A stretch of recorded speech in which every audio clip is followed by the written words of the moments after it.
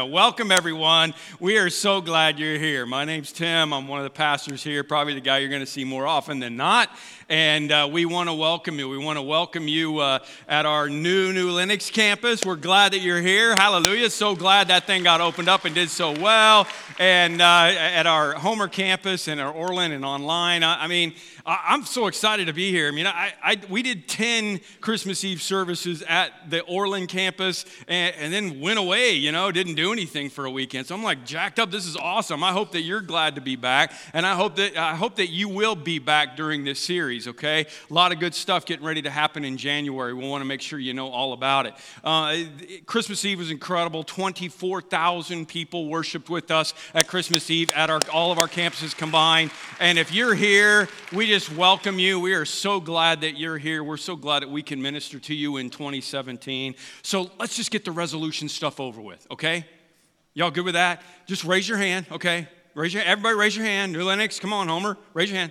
Okay, this year I'm going to eat better. I'm going to work out more, or at least once. Hang on, here's my cartoon. I think this is awesome. This is funny. Well, your weight seems perfect. You're just 11 feet too short. That's all there is to it, okay?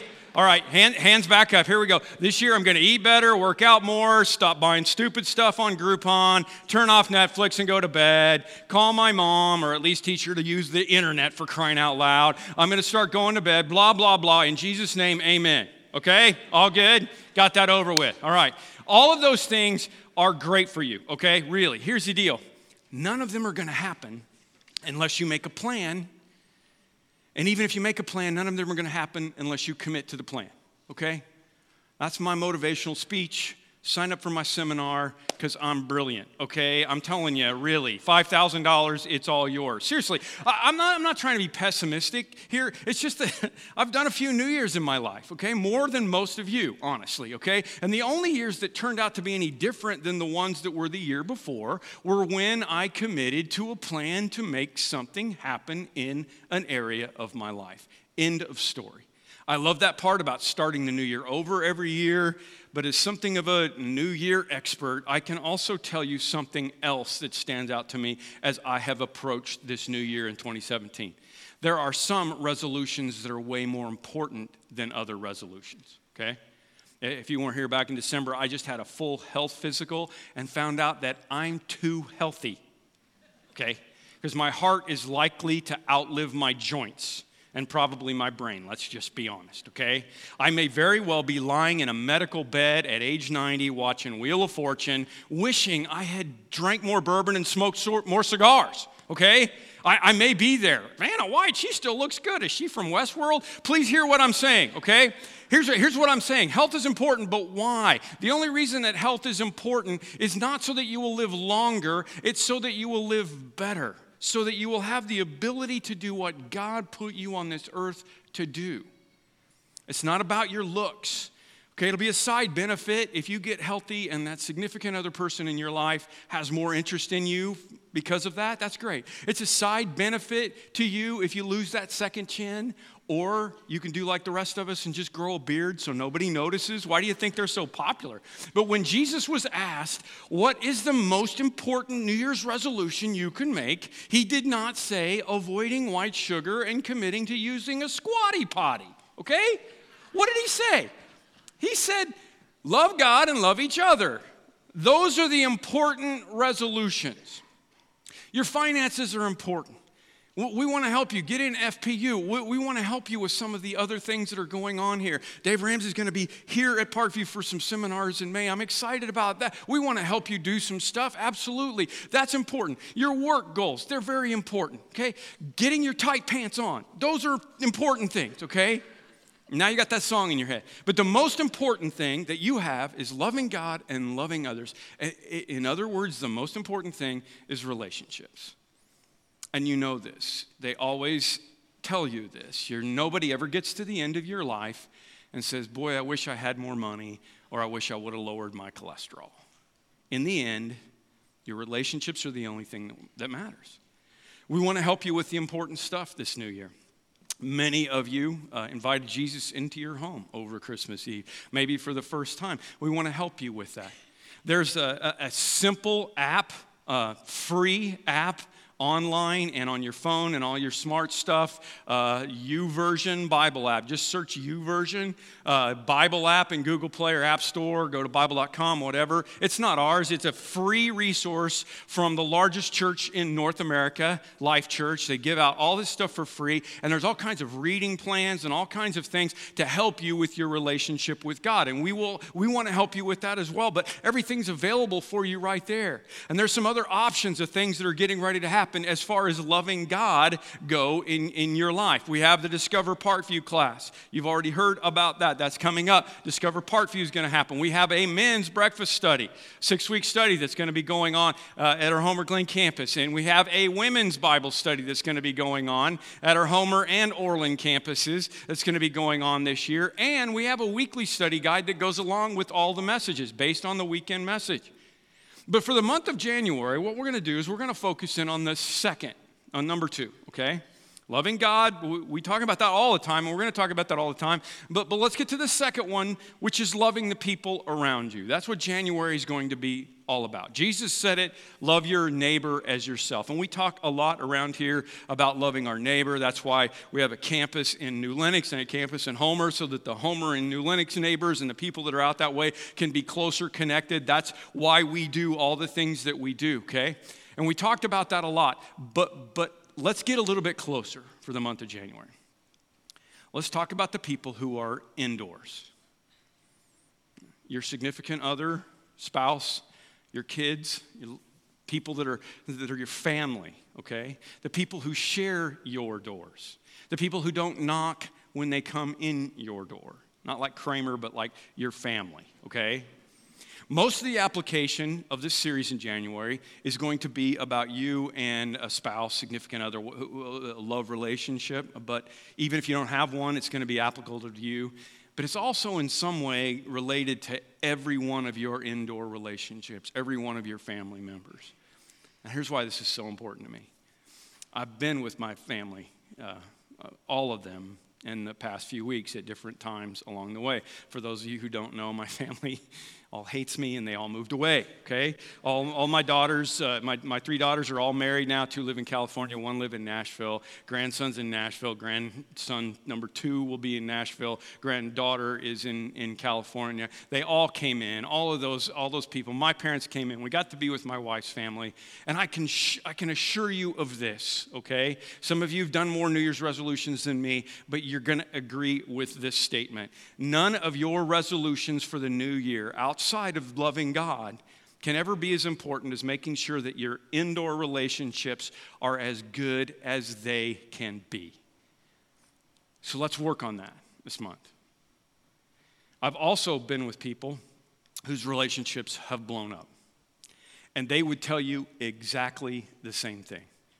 They would trade every resolution they ever accomplished to go back and redo their relationships with the people in their house, okay?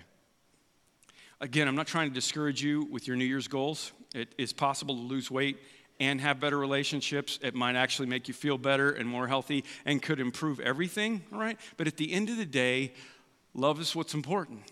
Jesus told us that from the very beginning. This is a moment I had after Christmas when my gang's all together. So that's my daughter Becca up front, and my middle daughter in the middle with her husband behind her, Becca's husband on the right, Rachel and Ash, the Nashville ones on the left. For some reason, we're just down in the Forest Preserve. I'm not in the picture because I'm chasing Charlie, my grandson, and he's way on down there picking up sticks because that's what a 2-year-old wants to do. And she snapped this picture, and I turned around and I said, "There's nothing else in the world that matters. There's nothing else in the world that matters. I'm so glad that I can know that this picture is there." And it's mostly because Mom and I, my wife and I, committed to making sure that we were going to love each other as we loved ourselves. And because we committed to loving God. So we're using the analogy of fixer-upper. I haven't watched the show very much, so I asked my staff to give me a kind of abbreviated version of Fixer Upper. Pastor Chaz sent me the description of the show. He said, Chelsea says it's a show that takes old junky houses and makes them beautiful masterpieces. Here's my description. These two idiots make doing something that is an absolute nightmare look fun and cheap. AKA, the show cost me a lot of time, energy, and money. Thank you, Pastor Chaz. I'm sure I agree with your definition. The bottom line is they go in, they find a house. Maybe it's a disaster, maybe it's not. Maybe it's just some people that want to fix it up and do something else, and they decide how to make it better. So what we're doing in the month of January is we're going to make our New Year's resolution to fixer-upper the inside of our house, just like they do, okay? Except this is going to have to do with relationships. Relationships, as well as everything else in life, follow scientific laws. The scientific law of the second law of thermodynamics, in a very general sense, says this, okay? The natural tendency of any isolated system will degenerate into a more disordered state. In other words, if you leave things alone, they don't get better, they get worse. You understand what I'm saying? If you leave your Chevy Malibu out in the elements for 20 years, there is zero chance of it turning into a 2017 Mercedes S550. Zero. It's probably just going to rust out. We live in a house in Mokina that we built 21 years ago. It's served us very well. But you know what? We did not wake up one morning and find that the countertop fairy had come and blessed us with granite to take care of the old formica that was in there. That didn't happen. Anything that's up to date in our home, even though it was a wonderful home 21 years ago, anything that's up to date is that way because we made it happen. We've done a lot of work to make it happen. We moved the utility room up into my wife's closet. It's a 2-story house. We moved the utility room up into her closet and then built a new closet over the entryway so that we could blow out the kitchen and have more entertaining space because it was really small when we built it. We've done all of that. I've replaced the furnace. I'm working on all the woodwork upstairs because it's still that old, pressed wood looking wood stained stuff, and I'm replacing it with 6-panel doors in white and all the stuff that's probably going to go out of date as soon as I get it all done. That's what we do. I'm replacing the garage door right now because someone who shall remain nameless has banged it up so many times that when I had the spring replaced last year, the guy said, hey, it's not going to last very much longer. You need a new door. I'm going to need a new roof because the 20-year shingles have 21 years on them. You see what I'm saying? And I actually like doing the stuff that I can do, but what I'm saying is we had to be proactive even about the outside of the house. No matter how great the house was in 1995, it's not going to be okay now, and it's actually better now because we've worked on it. And the same thing is true in the relationships that I have inside of my house. My marriage is the best it's ever been. It is not a Mercedes S550, but it is way far away from a rusted out Malibu. You know why? Because as my wife would tell you, the dumbest sentence in human literature is, and they all lived happily ever after. Right? I'm not making this up. When our kids were little and we would read, the Disney stories to them, every time my wife would say, and they all lived happily ever after because they worked on it for the rest of their life. And sometimes she'd just go off on a little marriage seminar. A prince and princess needed to go on dates, and he learned to empty the dishwasher, and they listened for understanding, and they didn't say always and never. And I was just like, oh man, you're gonna have to start charging money every time we told a fairy tale. Because the second law of thermodynamics is that your fairy tale is going to end up looking something like this if you don't do something about it. Isn't that great? That's reality. Look at the next one. Cinderella can't take it anymore. She's in the bar, okay? Your relationships are either, listen, there's no in between. Your relationships are either fixer-uppers or they are falling aparters. There is no in between whatsoever. So the first thing that Chip and Joanna have to do when they go into a fixer-upper is they have to look at the structural integrity of the home in the first place. And that's where we got to start. We have to start with the foundation. If you've got your Bibles or smartphones, you could turn over the Sermon on the Mount, Matthew 7, where Jesus says this as plainly as he possibly could. If you want to know, if you want an idea for like, man, I don't even know where to read the Bible. I don't know what to do with the Bible. Just Matthew 5 through 7, just read that. Let that be the very first thing that you do in this new year. Sermon on the Mount is what it's called.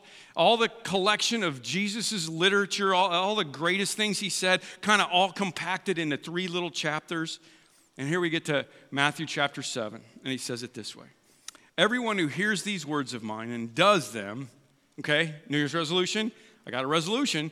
Yeah, but if you don't do it, it's not going to work, right? Everyone who hears these words, a lot of Christians have a lot of Bible hearing and a lot of Bible knowledge, and not necessarily doing anything about it, and I'm one of them, and does them will be like the wise man who built his house on a rock. And the rain fell, and the floods came, and the winds blew and beat on that house, but it did not fall, because it had been founded on the rock. And everyone who hears these words of mine and does not do them will be like the foolish man who built his house on the sand. And the rain fell, and the flood came, and the winds blew and beat against that house, and it fell, and great was the fall of it. Wise man built his house on the bedrock, something below the surface, something solid, something strong, that it would stand up with. And the rains came, the flood, the winds blew. It says in the Greek here, the winds blew and beat on that house is a violent concept, okay? It's not just like a windy day in Chicago. It's like a tornado. It's like what I grew up in Oklahoma. I heard the roar of the tornado more than once. I lived the opening scene of Twister when I lived in Oklahoma City. We were in a cellar, and we could hear the thing going over. I mean, the door didn't blow open, and nobody blew out. But that's what I've talked about. And some of you have been in tornadoes or maybe hurricanes or typhoons or this crazy kind of a wind. But Jesus said the house did not fall. Why? Because it was rooted down to a strong foundation. I wish I could tell you something different, but experience has told me that there are going to be some storms that are going to blow into your house in 2017. And you're not going to see them coming. You didn't expect them to happen, but they're going to be there. I know, because the same thing happens to me. There are going to be typhoons, there's going to be hurricanes, there's going to be blizzards that are going to blow into your life in 2017. I think it's always good to look back on and appreciate the goodness of God at the end of the year. I've been doing a lot of that in the last few days. But it's also good to look back at the storms that hit you out of the blue and how you handled them. Because the truth is, there are more storms that are coming. Okay? So what New Year's resolutions did you make to help you stand against the storms of 2017? That's what I want to know. That's what we need to be concentrating on. Jesus said, but it did not fall because it had been founded on the rock. That word here is rooted. It is established, okay? It's a place where everything comes up out of. It is stabilized. It is set straight. Everything is there. The Apostle Paul wrote later in Ephesians 3, he said, I pray that Christ may dwell in your hearts through faith, that you, being rooted and grounded in love, there's those same words there, rooted and grounded in love, may have the strength to comprehend with all the saints the breadth and the length and the height and the depth, and to know the love of Christ that surpasses all knowledge, so that you will be filled with the fullness of God. The same word, rooted, grounded in love. He writes on in Colossians, continue in faith, stable and steadfast, not shifting from the hope of the gospel that you heard, which has been proclaimed in all creation under heaven, and which I, Paul, became a minister. Don't get away from the root. Don't get away from the foundation. That's what's so important. Both references are talking about sticking it out with your faith and making sure that the pylons go down to the rock that is there, that is not going to shift when the storms come. And the house that doesn't fall grows out of the teachings of Jesus, not the teachings of fairy tales, not the teachings of the world. It grows out of the teachings of Jesus, because those don't move. They aren't soft. They aren't shifty. The house of Jesus, that is a foundation of Jesus, the concrete is made out of forgiveness. And the love is the gravel, and hope is the rebar, the steel that is mixed together to make a good foundation. And when you have that, it doesn't mean everything's going to be okay. It means that when the storms come, you will be able to stand. And please, I know as I say this, I know who I'm talking to, and I know that a lot of you are like, it's too late, my house fell down. Okay? It's never too late. Maybe your marriage fell apart. Maybe your family has fallen apart, but it's never too late to go back and do foundation repair. It may require some digging. I just found this picture on the internet. It may require some digging. It may require some more tools than it would have if you would have done it right in the first place. It may be costly, but it is never too late. So as you start 2017, it doesn't matter whether it's about relationships or anything else, starting with the foundation of Jesus is absolutely preeminent. It absolutely has to be the number one priority that all of us have, because the storms are coming. And the reason that a firm foundation is the key is that there's so much more underneath the foundation that you can't see that's holding it up. I've had this iceberg picture forever. Do you see that? Do you see how interesting that is? I mean, it's why when you look out and you think, well, why would it matter if a ship hit that little iceberg? No, it's because of all that stuff that's going on underneath. That's the important part. And that's the part that holds it up. That's the foundation, okay? Listen to me, trust me. I've been married for 33 years. That's a pretty good run. It's above average, okay? And I understand there are plenty of people who don't have the foundation of Jesus in their relationships who stay in them for a lifetime. But I guarantee you, we wouldn't have made it. If we didn't have the foundation of Jesus, we wouldn't have made it 3 years, let alone 33. The foundation of Jesus is the only thing that kept us through the storms that happened in our marriage. If you want to build on sand, you might get lucky. Jesus said, everyone who hears these words of mine and does not do them will be like the foolish man who built his house on the sand. And if no storms come, you're good. But the rain fell, and the floods came, and the winds blew and beat against that house, and it fell, and great was the fall of it. Great was the fall of it. It looks like that. When we start building relationships on the sand, we're building on something that can be washed away and covered over easily. That's what the foolish man did, which on the surface is fine. You know, it looks fine for a while until something comes along. But the problem with the sand is you can keep digging, and all you're going to find is more sand. It's beautiful. It's picturesque. I mean, who doesn't want a beachside condo marriage, right? Wake up and see the sunrise and hear the waves in the morning. And that's why this is such foolishness, because we've seen this happen. We've seen enough of Hollywood, haven't we? You know, the six-pack abs and the bikini body get together, the actor, the actress, they get together. And even if they have a great commitment, most of them do not make it because it's built on sand. And many people, the problem with our relationships is that many people believe that if I just find the right person, everything's going to be okay.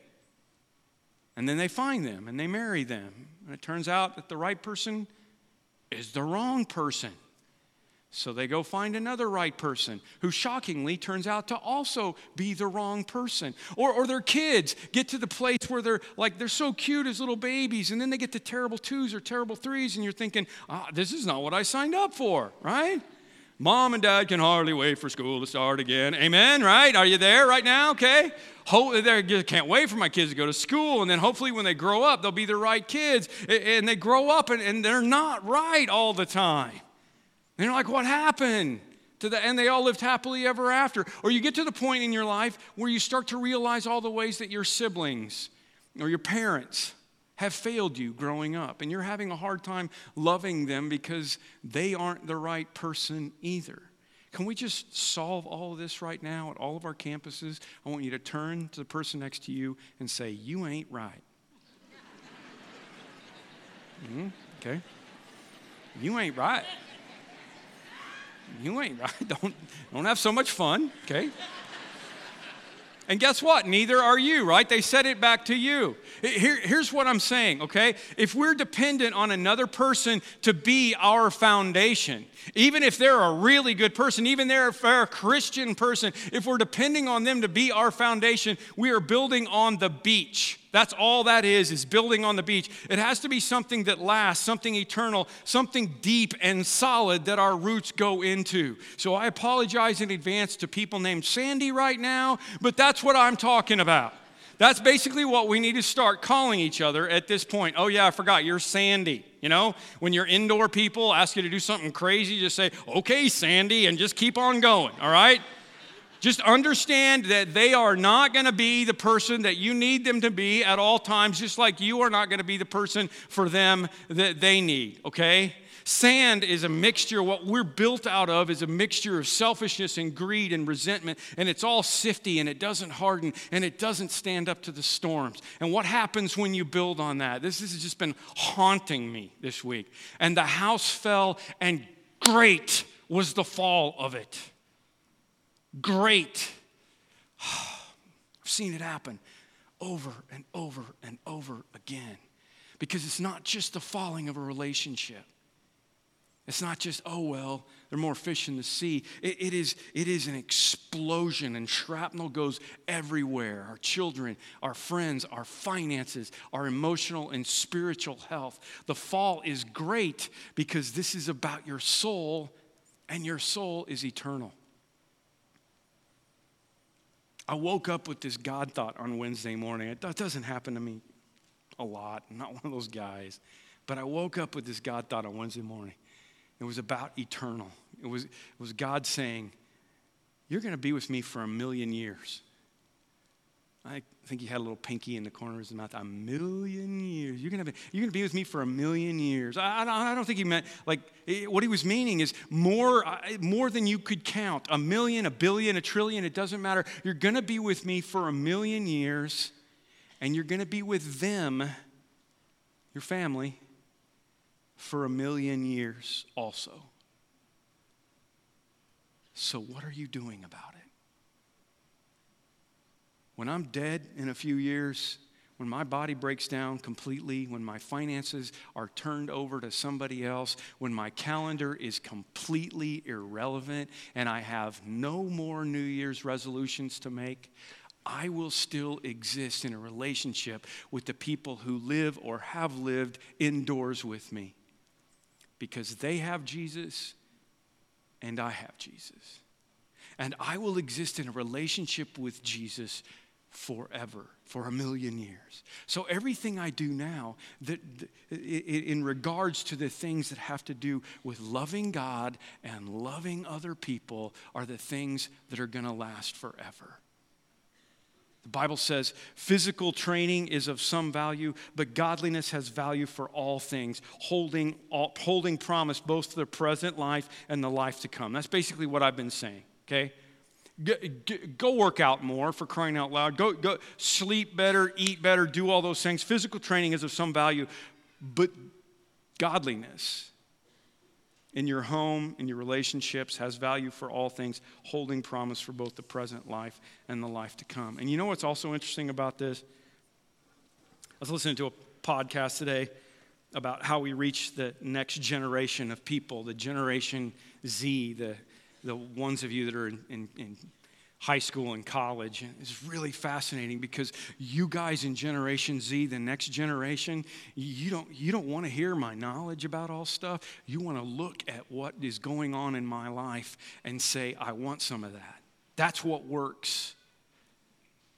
And it just struck me. I had to read you my Rachel story again. It's been a while. Maybe you haven't heard it. It's in my book, Life on Mission.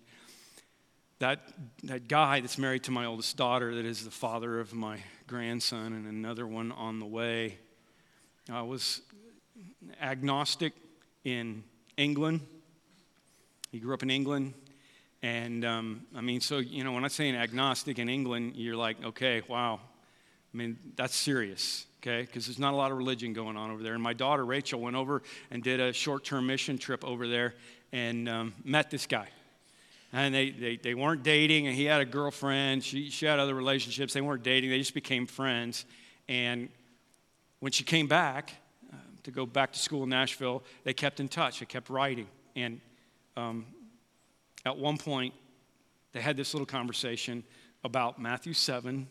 And I would have not known anyway how Ash could have possibly even known the story of building on the rock and building on the sand. But here's what he said in an email conversation.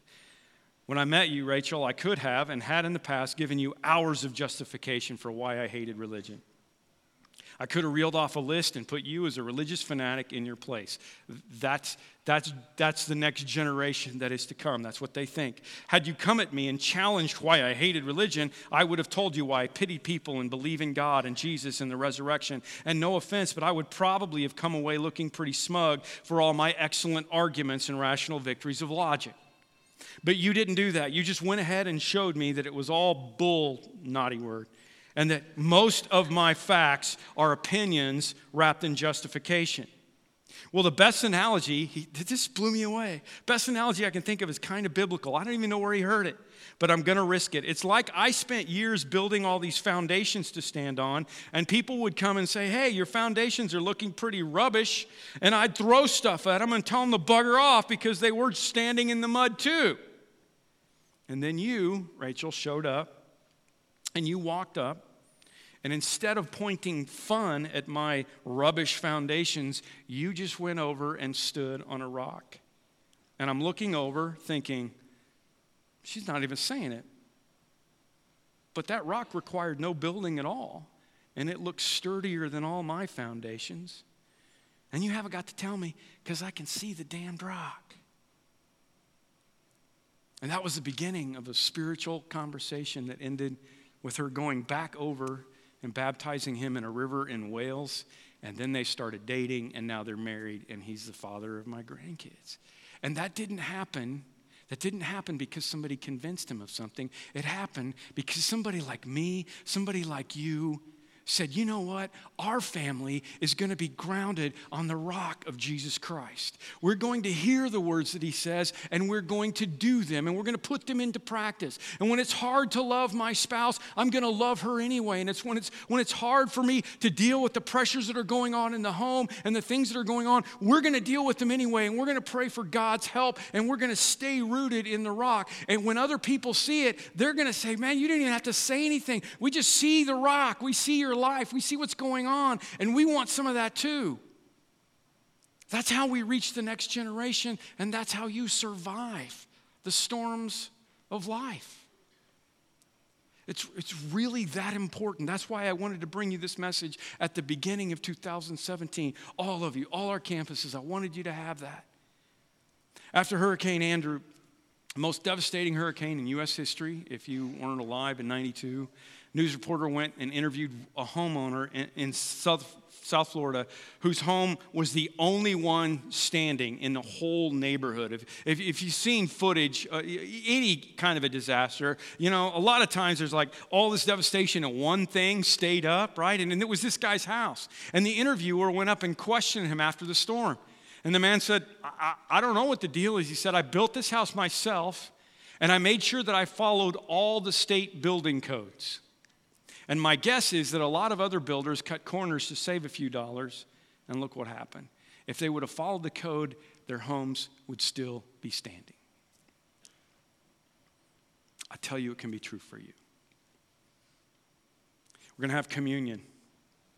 I realize sometimes we do things that we don't explain very well. I know that 80% of you grew up in a Catholic faith, so I expect that you understand why we do communion at the end of every service. But I want you to understand, if you didn't and you don't, here's the deal. At the end of Jesus' life, just before the cross, he gathered his disciples together and said, hey, everybody, let's have a meal. And I want to speak with you one last time. And he broke bread, and he passed the wine, and he gave it to them. And he said, I want you to do a little memorial service. I want you to do a little covenant service whenever you gather together. I want you to eat some bread and drink some fruit of the vine. We use grape juice because we're cheap and, we can't afford wine, okay? And we don't want to mess with the, alcoholics and stuff. So we use grape juice, okay? We have a little piece of bread, a little piece of grape juice that symbolizes the body and the blood of Jesus. The interesting thing about that is that what Jesus said when he did this, he took the cup and he gave thanks and he offered it to them, saying, drink from it, all of you. This is the blood of the covenant, which is poured out for many for the forgiveness of sins. Covenant is what I'm talking about. Covenant, that word, the Hebrew word is hesed. It means I promise I'm going to do what I said I was going to do. And the reason that you can go and stay married and keep your family together and do the things in your relationships that you know you want to do when you start them. The reason you can do that is because you have made a covenant with them, and you are making a covenant with them. And the reason you know that's going to work is because Jesus made a covenant with you. So as we take communion together, you're welcome. If you're a believer, you are welcome. Even if you're just beginning your journey, commune with us now. And remember that it's poured out for many the forgiveness of sins. And it's poured out for you, and it's a symbol of the covenant that we are supposed to have with each other. That's what a good foundation does. Let's pray. God, I thank you for this moment that we're about to take. And as we take communion with you and we remember the covenant you made with us, please help us to remember the covenant that we've made or that we will make or that we have in the families that we have, to love them based on you, not them, because you are the rock. Be with us in Jesus' name we pray. Amen.